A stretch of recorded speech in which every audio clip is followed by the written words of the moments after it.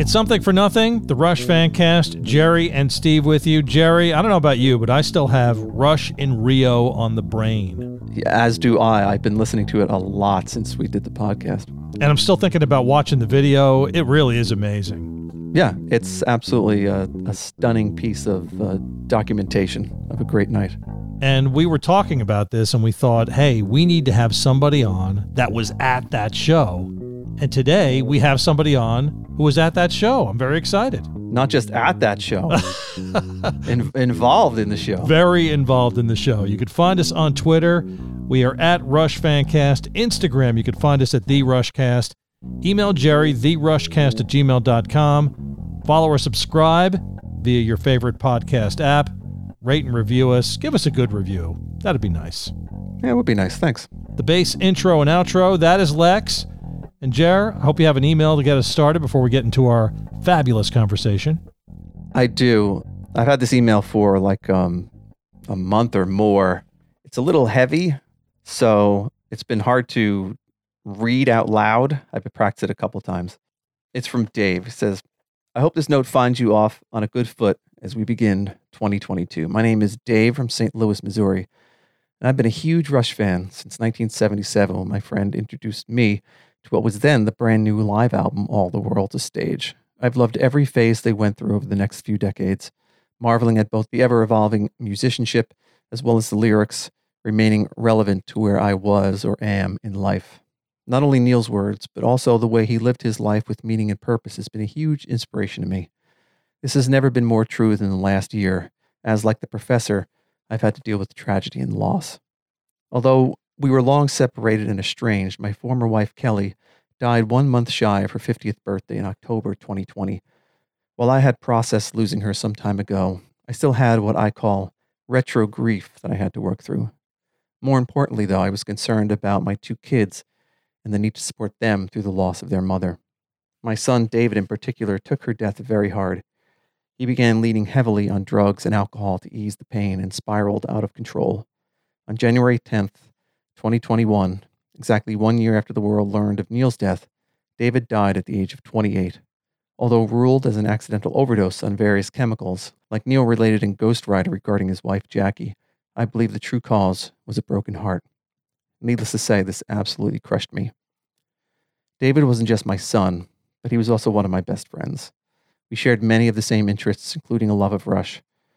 When he was 10 years old, we went on a road trip to Ames, Iowa, and Minneapolis, Minnesota to see the band on back-to-back nights on the Vapor Trails tour.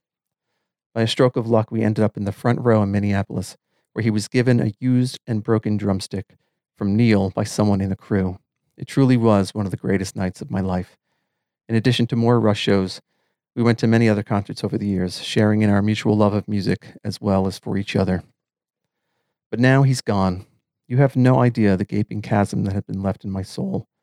I lost my parents years ago, and while I was certainly saddened to say goodbye to them, in the natural order of things, you expect that your folks will leave before you. But this, losing a child, it's a crime against nature and absolutely the worst experience a human being can go through.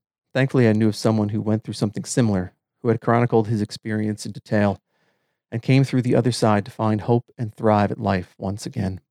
Neil Peart. He had spoken to me in so many ways over the years, but now was when his example was truly put to the test. While I leaned on the entire Rush catalog, it was Vapor Trails and Snakes and Arrows that really served as my soundtrack over the last year. Horizon to horizon, memory written on the wind. What is the meaning of this? Life is a power that remains. One day I feel I'm on top of the world, and the next it's falling in on me. I can get back on. I can get back on. Put on your bravest face. We could be down and gone, but we hold on. I could go on and on. Not only his lyrics, though, but quotes from his other works were unbelievably inspirational, not the least of which was, be your own hero. I took this to heart when trying to figure out how to deal with the loss and grief. While I didn't have the resources to go on a 2-year, 50,000-mile motorcycle ride like he did, I did have an artistic side that I tapped into, and an explosion of creativity came pouring out through making collages and sculptures. I can't even begin to tell you how cathartic and therapeutic this has been. And so now here I am, a year later. While there is a pain inside me that will remain for the rest of my life, I feel grateful to still be surrounded by the love and support of family and friends, and inspired by one of the greatest human beings ever. I share this story with you in the Rush community not to gain sympathy, but to give hope. Listen to my music and hear what it can do. There's something here as strong as life. I know that it will reach you. No truer words have ever been uttered. Thanks for indulging my story, and thanks for the podcast, guys. May 2022 be better for us all. Take care. And that's from Dave in St. Louis.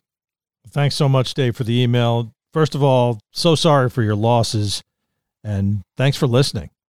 We really appreciate it. Yeah, I went back and forth with him in email a couple of times, and I extended our condolences to him. Well, that's very nice of you.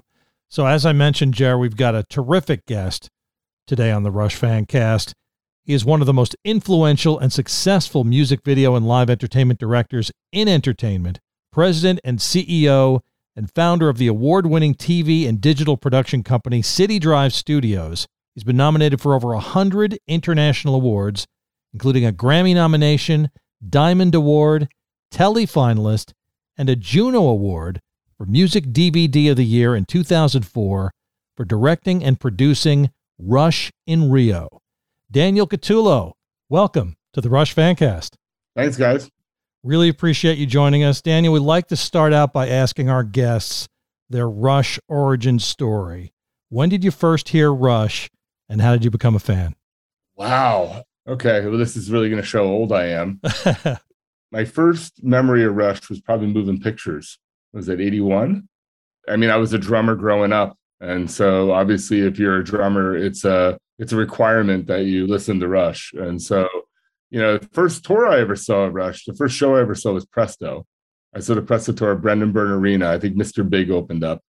That was in 1990, I believe. And then I saw the Roll the Bones tour right after that. So as I was in high school, I graduated high school in 1990. And so my brother-in-law at the time was dating my sister, and she brought me to my first Rush show.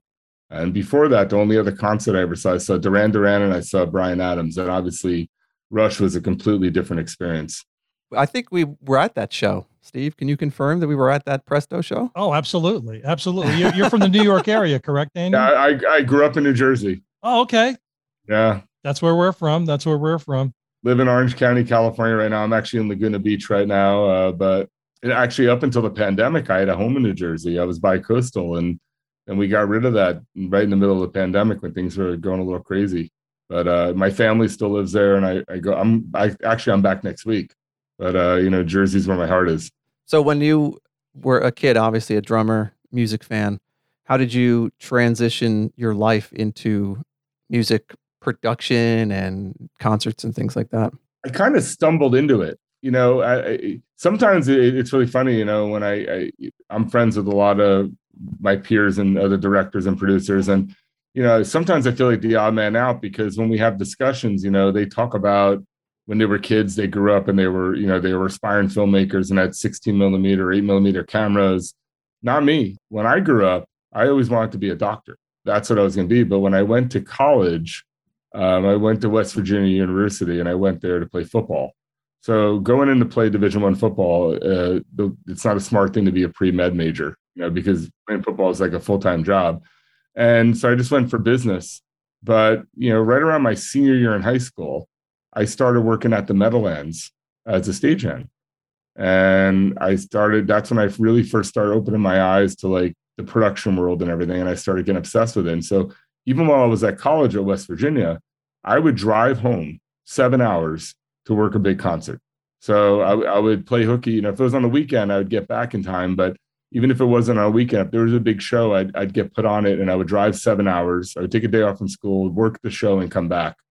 And that's where I kind of got the bug, seeing big shows and getting to work with the road crews. And, straight out of college around 93, I actually had the opportunity to go on a couple big concert tours. I mean, I started out as a lighting tech, and I worked my way up to eventually stage manager and then tour manager.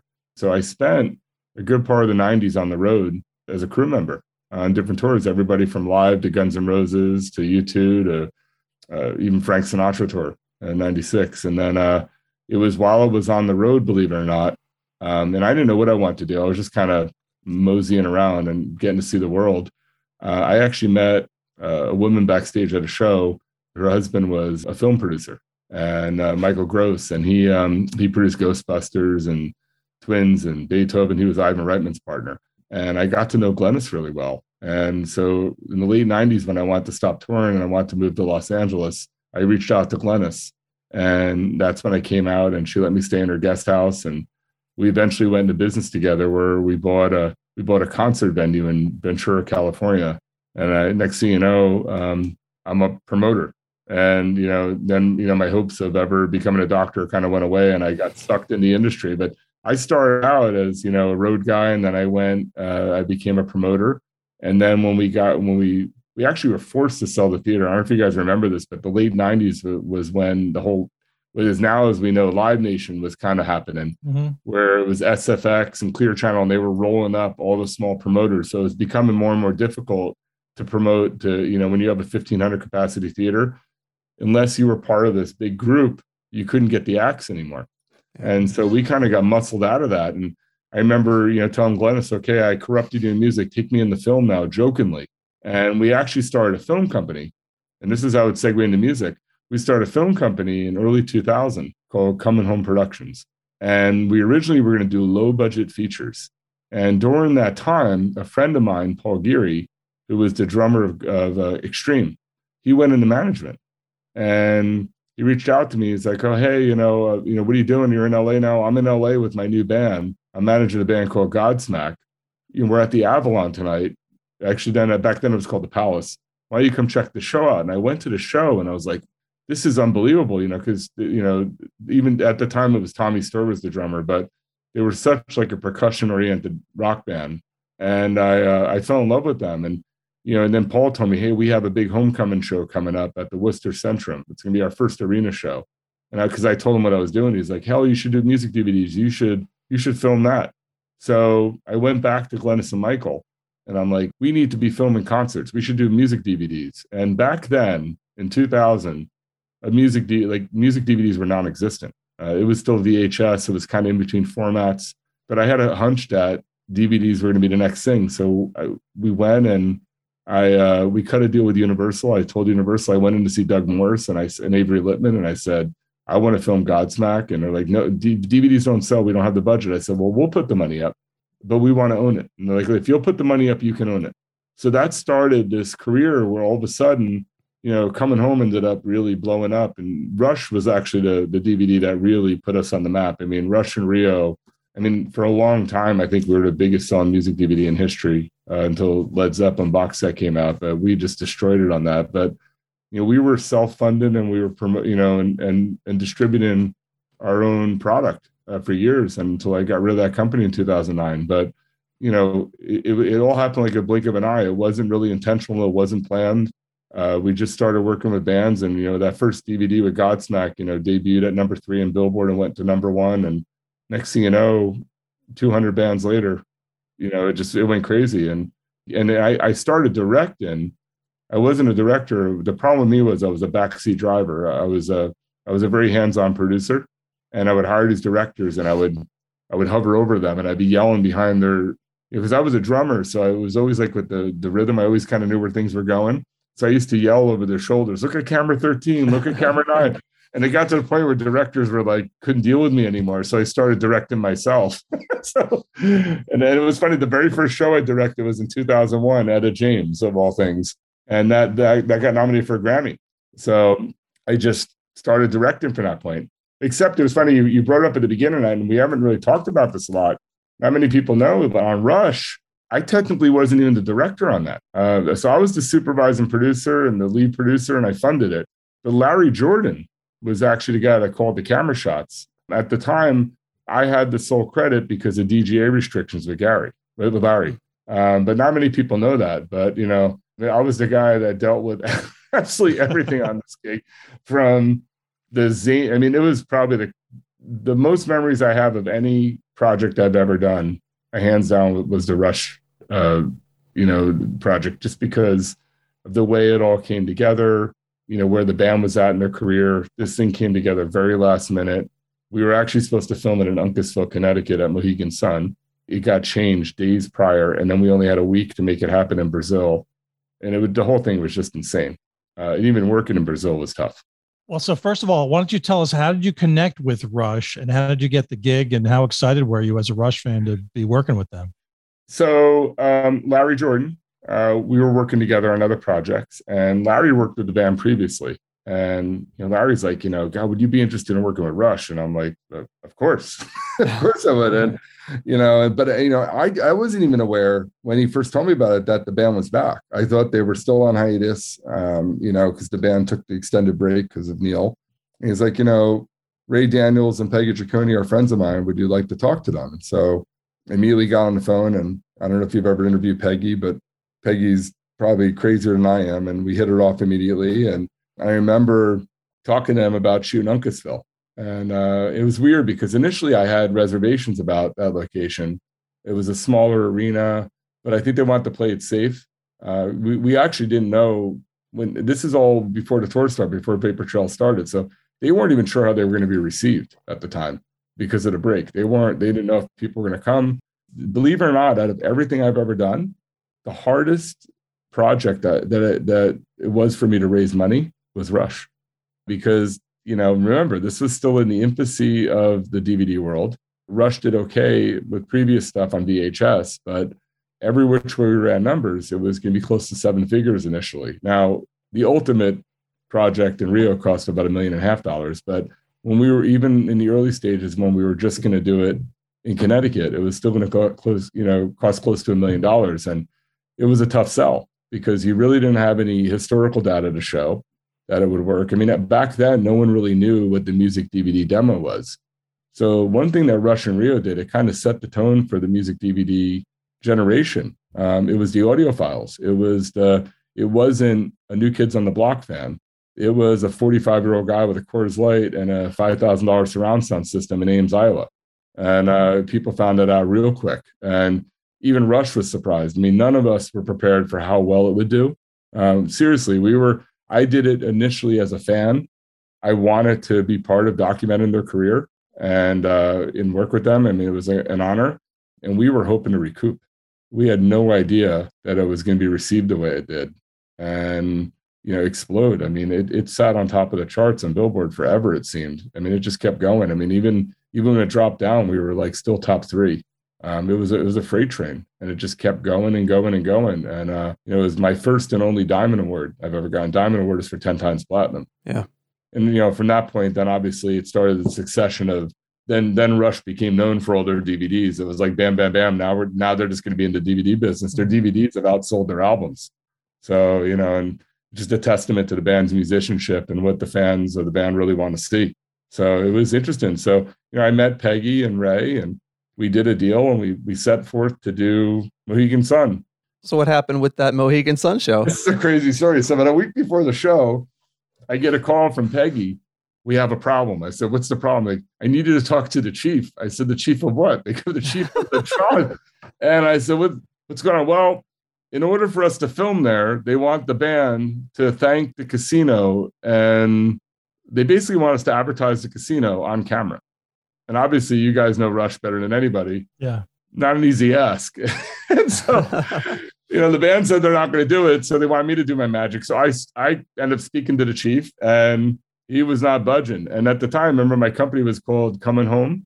He actually told me to change my name to Stay Home, because he's like, we're not going to let you film here.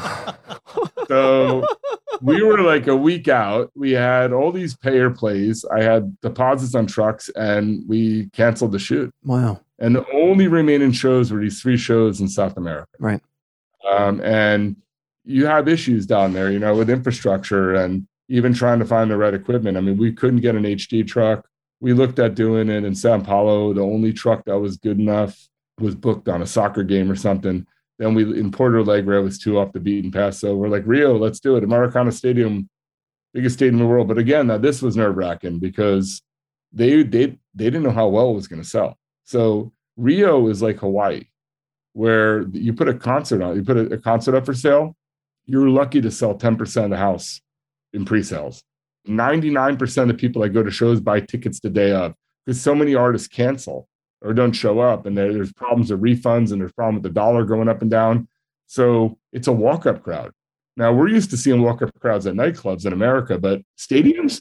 And so, going into it, I think they only had like 8,000 tickets sold. And this is the biggest stadium in the world. So if I have anything less than 30 or 40,000, I have a real problem filming this thing because it's going to look empty.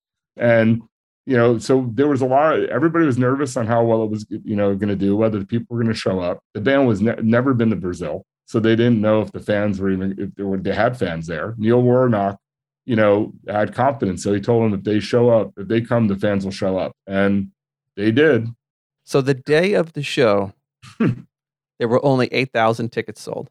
I don't know about the day of. I know the week before when we were planning it, which that in itself was crazy because, right, we were mostly an American crew and Canadians getting work visas for Brazil with no notice. I mean, usually it's 30 days out. So I had to make phone calls, and someone said, go meet this guy, Bernardo Veloso. He was the Brazilian consulate. And so I rushed up to Beverly Hills and I sat down and I'm like, I need 44 work visas right now. And, he's like, can't do it, my friend. There's no time. I'm like, you don't understand. We need this. And just even, you couldn't do a carne. It's hard to get equipment into the country, with no notice. I mean, basically we had to rely on what's there.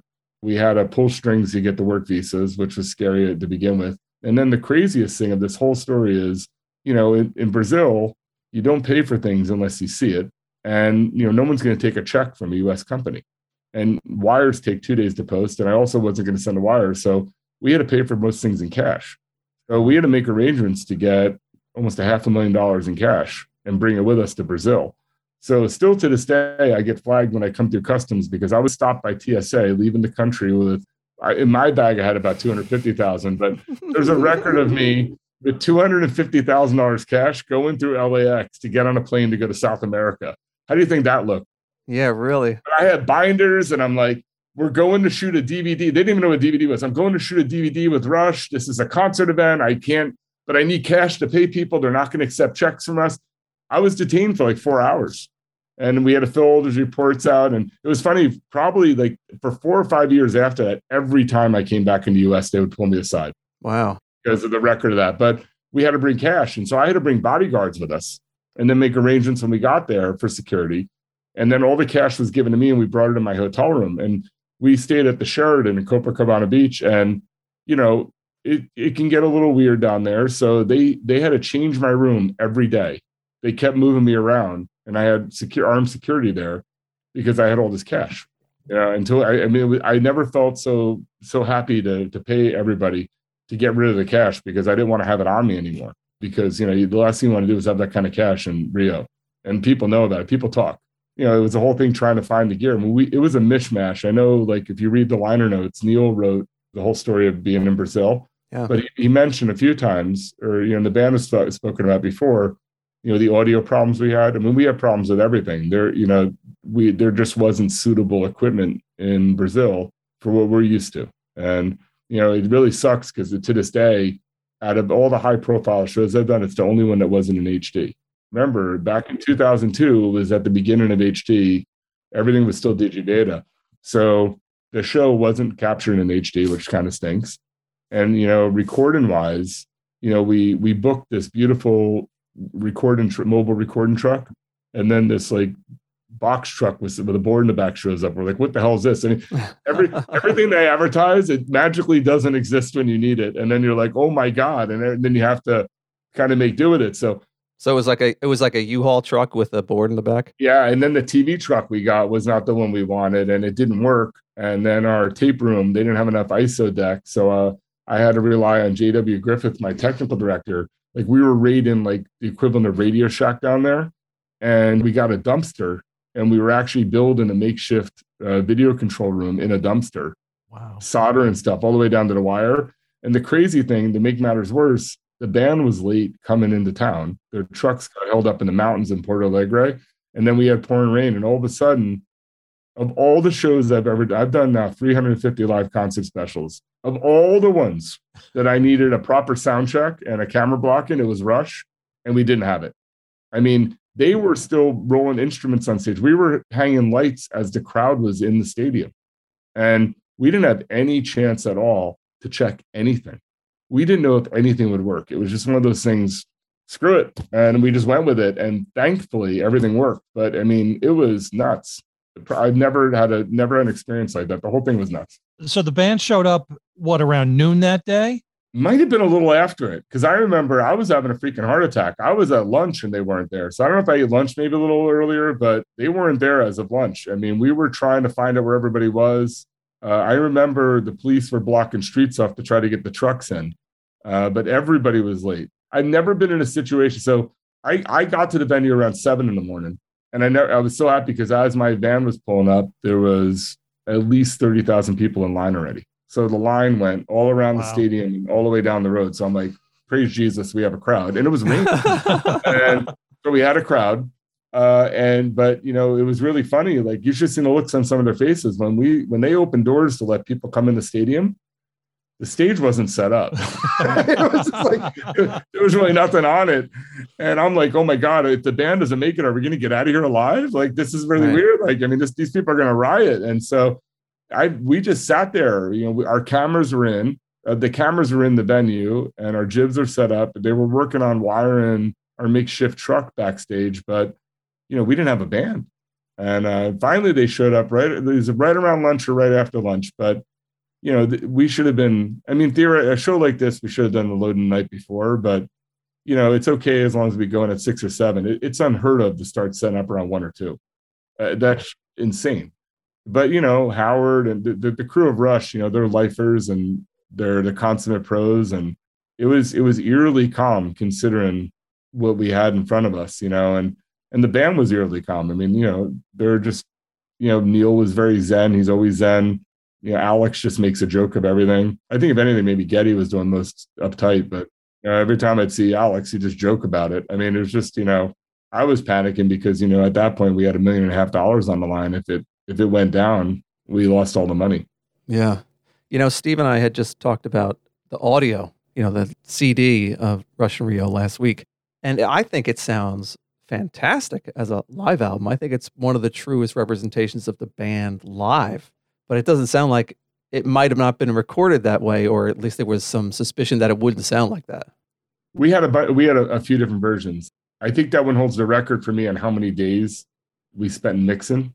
Jimbo originally mixed in LA, and they went to a couple different studios in LA, and then eventually we ended up at Metalworks, Gil's place up in Canada. And it was kind of awkward because it seemed like Alex and Jimbo were like going forever. And like my investor, like, you need to get up there and find out what's going on. I'm like, oh boy. And so I had to fly to Toronto. And, you know, now I'm up there as like the executive producer and CEO of the company. Like, hey guys, we got to pull the plug on this and we got to put it out. And I'll never forget just walking in a room and it was, you know, super dark and there was pot smoke everywhere. And I'm like, and they're just in this Zen mode, like, you know, listening to it. And up until that point, I wasn't really happy with all of the mixes, but when I heard it kind of in that environment, you know, there's a uniqueness to it at the end of it, because people have talked to me about it a lot. Like, you know, some fans are such perfectionists. They wanted it almost to sound like an album, but it sounds like it did at the stadium in Brazil. Yeah. You know, I think that was ultimately what Alex wanted. He wanted it a little bit muddy. He wanted it to feel, because, you know, I've done DVDs where the bands will even fly guitars in from the album that they used, and like they really make it perfect and really pristine, and they'll master the hell out of it. I think he wanted an accurate representation for what it was. You know, this was not your Pretty Rush show. You want the Pretty Rush show, go buy R40. This was a moment in the band's career where, you know, the planets aligned and everything came together when it should not have. And in my opinion, it's probably one of the best performances the band ever did. I mean, you know, they went into a place they never were at before. The fans were psychotic. I thought they were on top of their game. And if people really know what went down that day and how hard it was for that thing to come together, I mean, when you watch the show, you would never know what went on that day unless people told the stories. But that show should not have happened. And, you know, it was just, you know, these guys doing what they do for so long. They were just consummate pros. And it was like they didn't phase them. I mean, I was in a panic mode that day. And you know, we had everything going on. I think I mentioned somebody before, but one of the craziest things is, so to work in Brazil as a U.S. production company, we weren't allowed to hire people there. So I was forced to hire a local production company. And the guy we hired, like, was this really sketchy, weird guy. Like, even his business card was him in a black hood, like with a darked out face. I should have known something just by looking at his business card. But everything, it was one of those like 3-card money things, no matter what it was. Yes, $10. And then I get there, like, oh, it's 15. I thought you said it's 10. They're like, no, it's 15 now. No, it's actually 20. I mean, the numbers changed every day. And it was very hard for us it was hard to keep the budget intact. And every time, like, we went out of our way, the few pieces of equipment we did ship down to Brazil through Rocket Cargo, we pre-cleared things through customs. We had all, and then of course it gets to customs. And as we needed it, the guy at the airport goes on break, and magically it's 10,000 American to get him to come back from lunch, to let our stuff go. And it was just one of those things. And I'll never forget my line producer was this guy named Ted Kenny, and he would fight with Alberto every day over, the budget and what we need. And every day, like, magically things were added, and Ted argues with him once, and we're in the office, and he goes, Alberto, you know what? Forget it. Why don't you just kill me now? And Alberto goes, okay. And he takes like a razor blade out and slashes Ted's arm, and it starts gushing blood. And we're all in the room, like, and the funny thing is my bodyguard AD is there, and he's like, no joke. He was like on Michael Jackson's team, and everybody, we're all like, hey, and all the people are arguing. And like, we have the Brazilian production company and our guys, and people are ready to like start, like, it was like a major fight. We get Ted out of there. Ted had to go to the hospital and get stitches.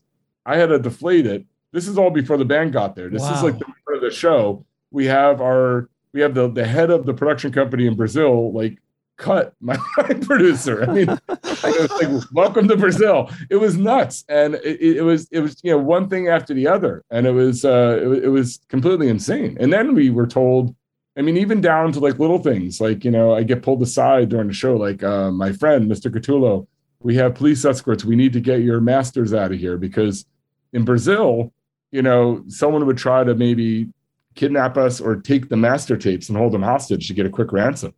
So we had an armored truck backed up to our TV truck with a police escort.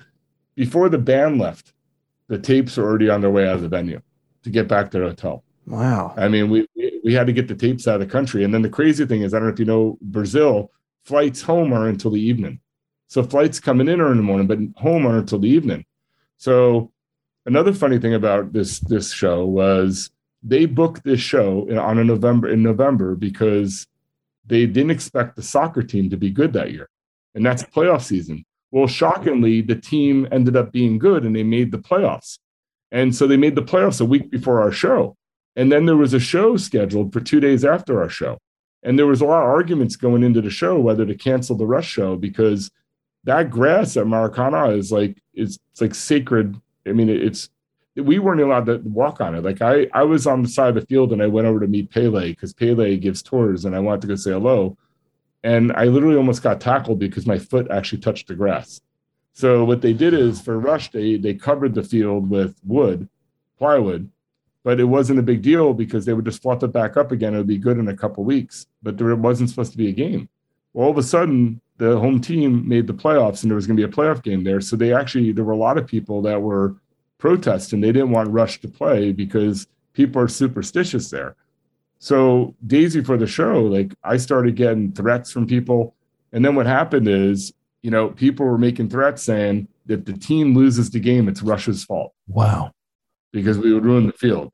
So I'll never forget, like, after the show, we couldn't wait to get the hell out of Rio. Like, I mean, 5 o'clock could not come quick enough. I just wanted to get our bag and get the hell out of the country, because there were so many people that were upset that they actually went through with the show, because apparently when they were trying to put the stadium back together, word was spreading that the field was pancaked. Because it would rain the day before and then they put the plywood down, the field wasn't going to fluff up. So the newspaper already wrote about it. So people are already talking about it, that if something goes wrong at the game, it's Rush's fault. So I'm like, get me out of Rio. So did they win the game? I don't remember. We got out of there. I don't think they did, but there was no drama after it. So that whole thing came and went, all the drama.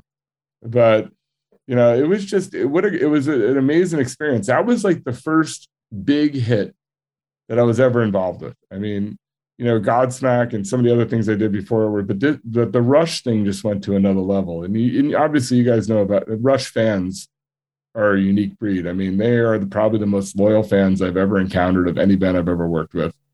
And they're the reason why I just catapulted. But, it's also an interesting project because, at the level they were at and sales they were at, these guys weren't like normal rock stars. My most vivid memory of working with them, I'll never even forget the first time I met Neil. I was so nervous to meet Neil, so nervous. And all day long, and I knew I was going to meet him. I was like almost having panic attacks. But then you meet him, and he was this quiet guy. I mean, even down to weird things like here he is headlining. I met him at an arena first, but headlining an arena, but he's wearing his own laminate at his own show, which is rare because bands at that level, the artists usually don't wear laminates because they have security and everybody knows who they are.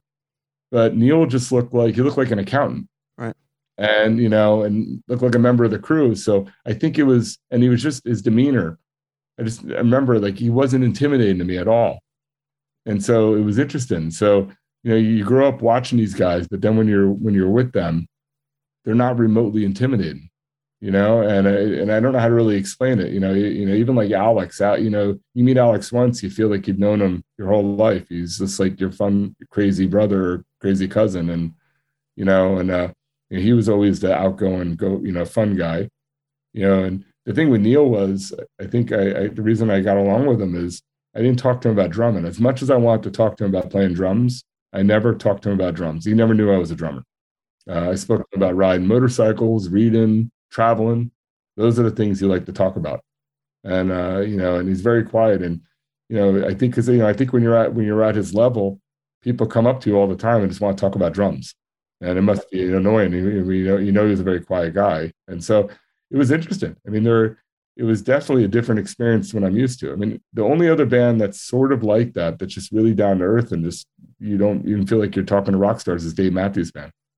Dave's kind of the same thing as, the Rush guys are. They're just very down to earth and they're musicians. They're not rock stars.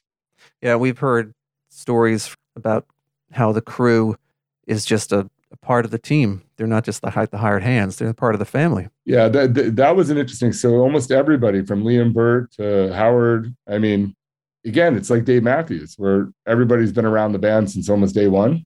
And it's such a well-oiled machine, and there's just no ego and no drama. And, lots of tours, especially when you get into like the Beyoncés of the world or whatever, when they have these big superstar tours with dancers and this and that.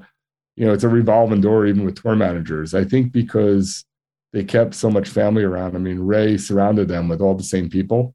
It was really like a traveling business, but a traveling family. God, was it 20 years ago now? And when I look back on it, out of all the shows I've ever worked on, it's probably the one that was the least rock star like. And I don't know if that makes sense, but it was just a very down to earth family. Like you didn't feel like you were in the presence of these rock stars. And I look back on it now, like, God, if I could just have another day or another opportunity to relive that, I would ask more questions. I would have relished in it more. But if anything, they made you feel so comfortable that you didn't even realize what you're doing. We just felt like, you just went with a bunch of guys, and then you go out in the arena or something, you walk around, you start to realize, oh shit, that was Rush. It's like, it's like, wait a minute. And so, and that was good because I don't know if I would have been able to handle it the way I did, because that was pretty early in my career. So I was still relatively new to like working at that level with superstars, because it's intimidating, even in my career today, I'm not a normal director and producer because most of the stuff I've done I've been under my own company. And so as CEO, I'm theoretically the band's boss. So that's a fine line every once in a while, because you're sitting there working with them. But if a tough decision needs to be made, you need to be the bad guy. And, at that point in my career, I was still pretty young. And, it was intimidating for me because especially when I'm working with people that I grew up idolizing, how do you say no? And then I'll never forget, I was so nervous when I had to fly up to, and the funny thing is, when I had to fly up to Toronto, it was in the middle of that whole SARS thing. I don't know if you guys remember that. SARS was out. And I ended up getting quarantined at the hospital because I was late. I had to get to the studio, and I got off the plane and I was running to go to customs, and they had these body scanners. and I had a sweater on, and because my body temperature went up because I was running, I scanned high, and like it was almost like a hook came out. They pulled me aside and they yanked me into this SARS room, and I had to stay in there for like an hour until a doctor came in and checked me out and made sure I didn't have SARS. It was crazy. But but even that trip, I was like, I really don't want to do this because I don't want to have to be the bad guy. How do you tell those guys that they have to stop? But they were basically done anyway. Yeah. And still to this day, I think the Rush in Rio artwork's probably my favorite artwork of any DVD I've ever done. You, Simon, just killed it. I mean, the artwork on that's amazing. I think it's my favorite Rush artwork as well. I love it.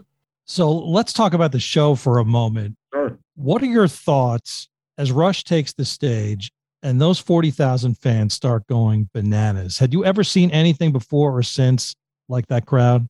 No. Well, actually, yes. The only other time I've seen a crowd remotely like that was when I did Rage Against the Machine in 2010 in London.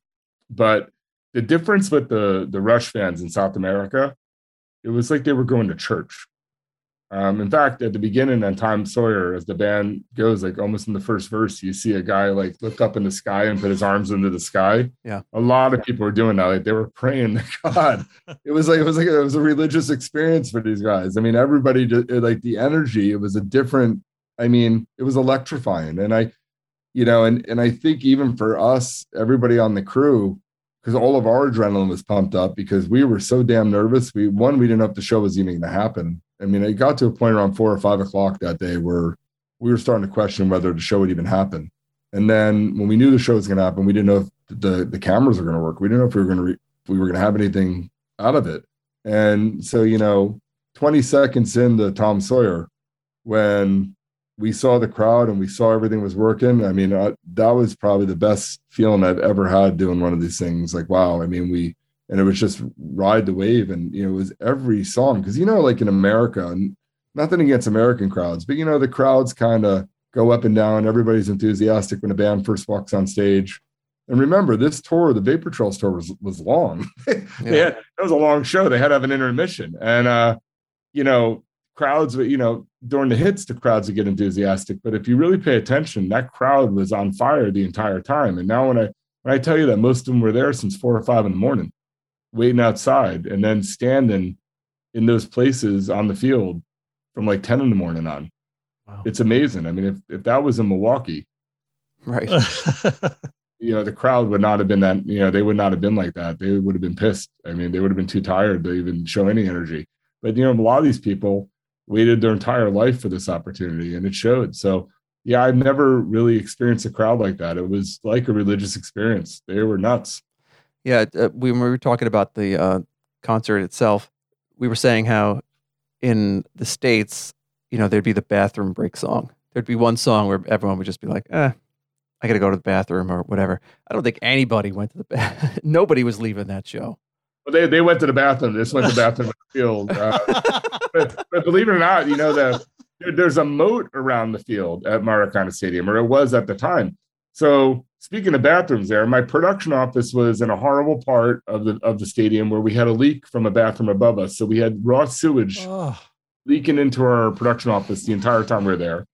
We were in the venue a couple days earlier. So we were there for, I think, 3 or 4 days.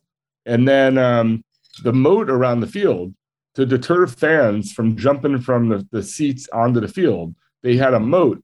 And the bathrooms would drain into that moat. So that was all piss and shit in the moat. And the funny thing was, of course, Jeff Rabbit, so I brought him to do the TV lighting design to work with Howard. We came up with this idea to have these things called synchro lights, these big kind of sky lights.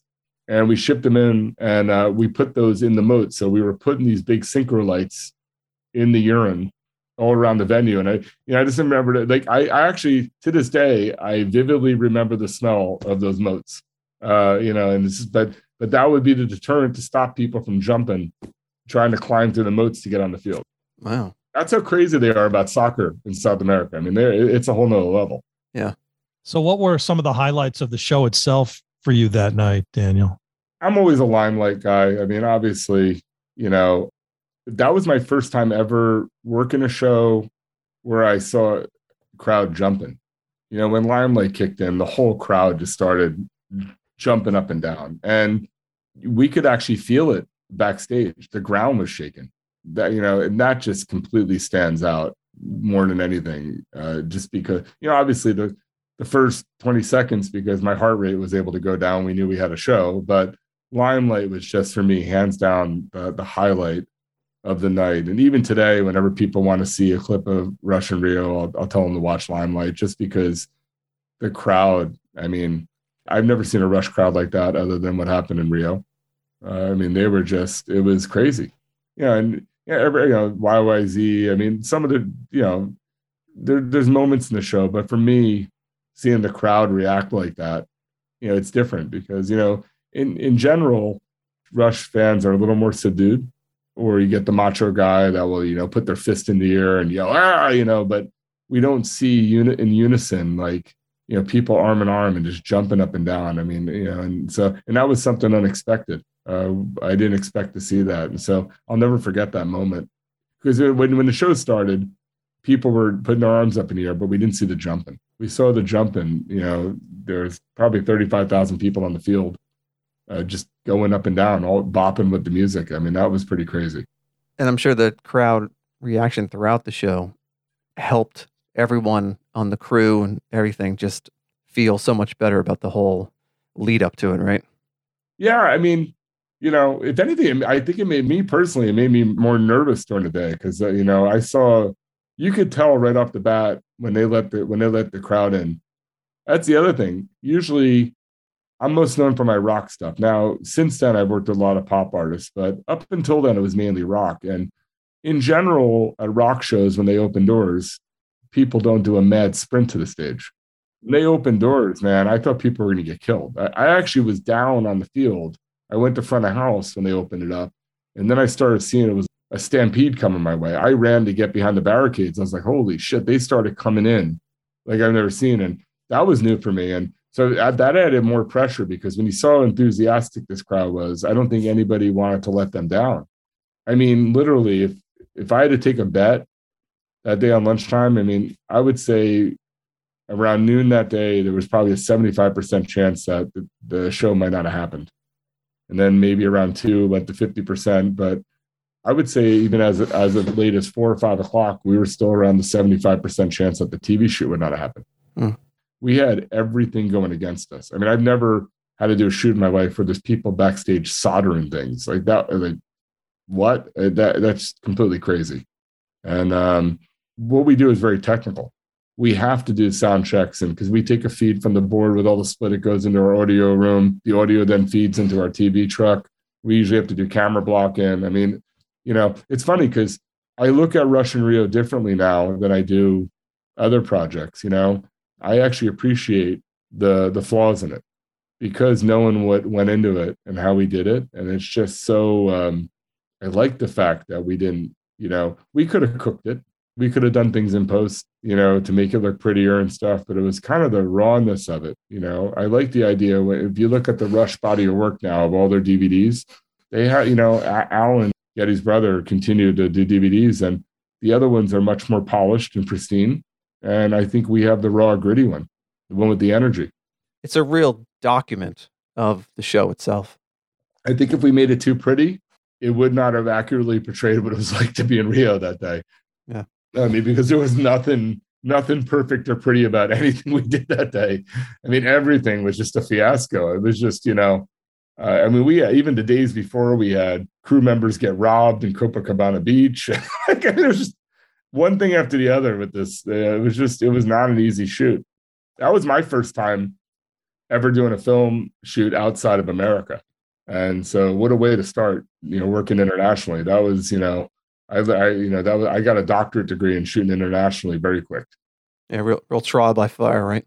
Yeah, and so it's very fulfilling. And the Rush fans, it's crazy. We're 20 years later, and every once in a while I'll get an email from a Rush fan asking me a question. They'll reach out to me on my personal website or on my Facebook page or Instagram. I've never seen such loyal fans in my life. They love knowing every little thing, and it's just looking back on it, hands down a highlight of my career. That's a hard one to ever one up. I don't know if I'd want to relive that again, because I couldn't do it now. At 50, I'd probably have a heart attack. There was just so many crazy things that went on through that entire thing. That show should never have happened. Daniel, what would be different had you gone to Rio later in your career as opposed to 2003? Touring's gotten easier over the years as technology has moved on. Rigs are smaller now. It's a little more simplistic, but obviously going back a second time would have been a lot easier because I know what to expect. I know firsthand because we lived in that world. Everybody looks back on that experience, and it's one of the highlights of the band's career. Yeah, I was really sad. We won the Juno. So I was fortunate to go up there, and myself, Andrew McNaughton, and Peggy accepted it. We honestly didn't think we were going to win it. We actually thought Avril Lavigne was going to win. So it was a big surprise. And then the thing that made me sad was that, Neil got nominated for a Grammy for the drum solo. And this is the first time ever that he was ever really properly honored. And I could not believe that he did not win the Grammy. And for Neil went to the show. So you guys knew Neil doesn't go anywhere. And so the fact he actually went to the Grammys and he lost to Brian Wilson, Smile, it was like, and the funny thing was, we knew the politics behind that. And I have no problem even speaking about it publicly.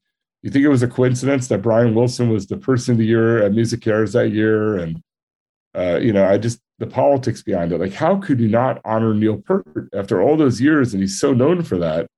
I was blown away. I lost faith in the Grammys after that. I couldn't believe they didn't give Neil the Grammy. And it's like, how could someone go that long in his career and not win a Grammy? And I know that would have meant so much to him, and he should have gotten it. Not even if you're not a Rush fan, but if you ask people, I would say more than half the people that ever mentioned Rush would know Neil's drum solo before anything. Absolutely. It's really sad that, there was finally an opportunity to properly, honor him for that, and they didn't give it to him. And so it would have been nice to bring that Grammy home for him. But, we won the Juno, which was really cool. And I didn't even really know how big the Junos were, believe it or not, when I went up there. It was at the arena in Edmonton. And I had no idea how big it was. And like this crazy red carpets. And I mean, believe it or not, the Junos in Canada are a bigger deal than the Grammys are here. Like here in America, they don't really care. But in Canada, I mean, that night, my family didn't come. I went up alone.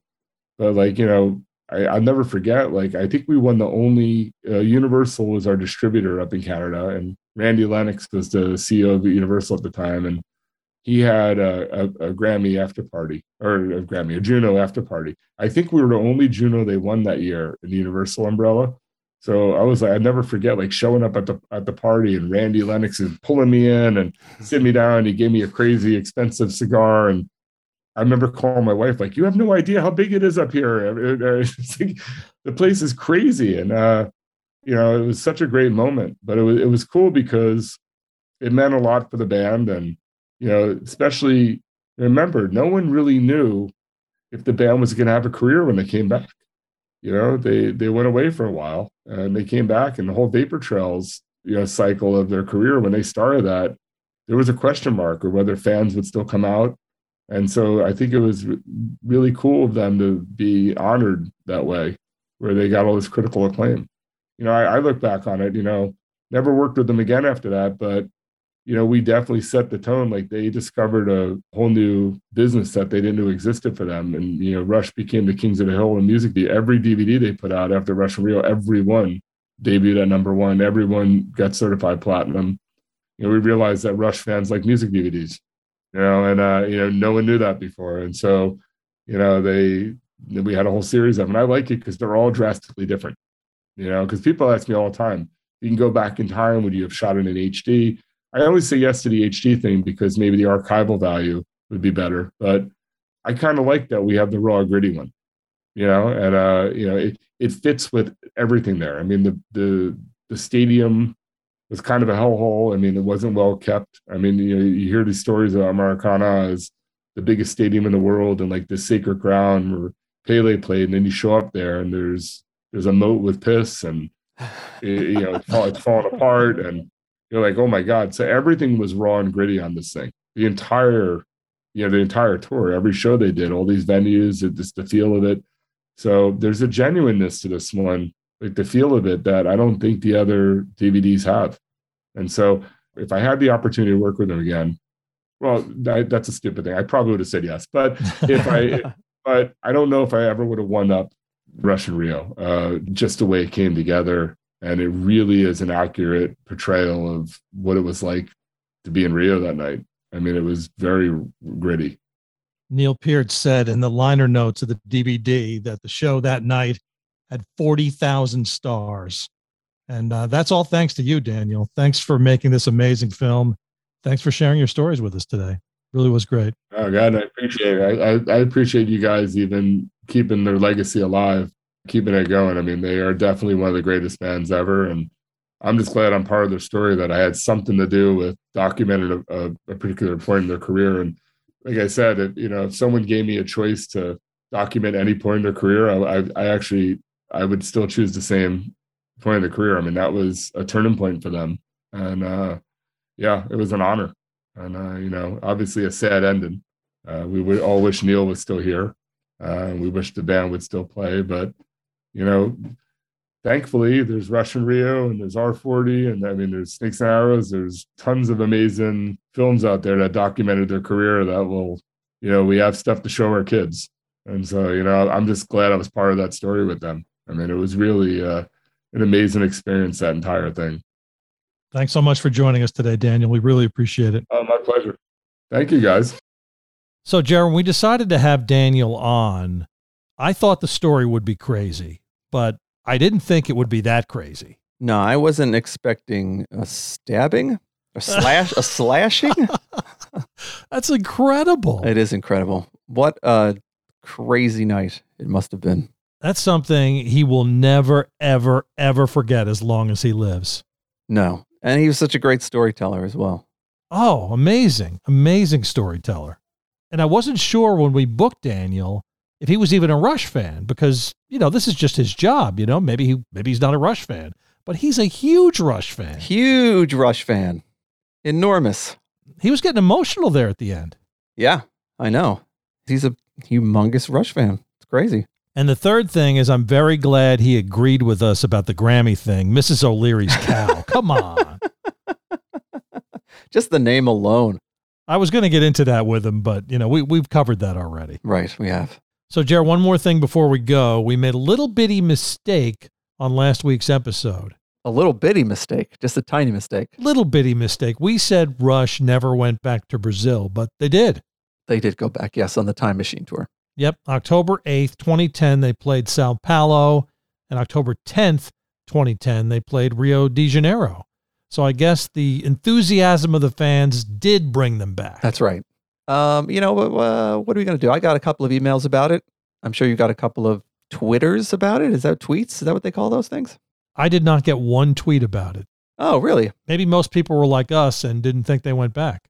Yeah. I mean, some people, especially, I believe, people from Brazil emailed me and said, hey, they did come back to Brazil. I was at that show. I know I was there. That's right. All right. Well, we apologize for the error. You can find us on Twitter. We are at RushFanCast. Instagram, you can find us at The Rushcast. Email Jerry. Let him know what you thought of our conversation with Daniel Catullo at therushcast@gmail.com. Follow or subscribe via your favorite podcast app. Lex did the bass intro and outro. And Jer, he has got the quote to wrap things up. That's right. We've got nothing to fear but fear itself, not pain or failure, not fatal tragedy, not the faulty units in this mad machinery, not the broken contacts, in emotional chemistry. That's it? That's it. I thought you were going to keep going. I think it sums up the night that was Rush in Rio pretty well. And we all know what the weapon was now. That's right. A razor blade of some kind. Thanks, Jer. All right, see you later. Take it easy.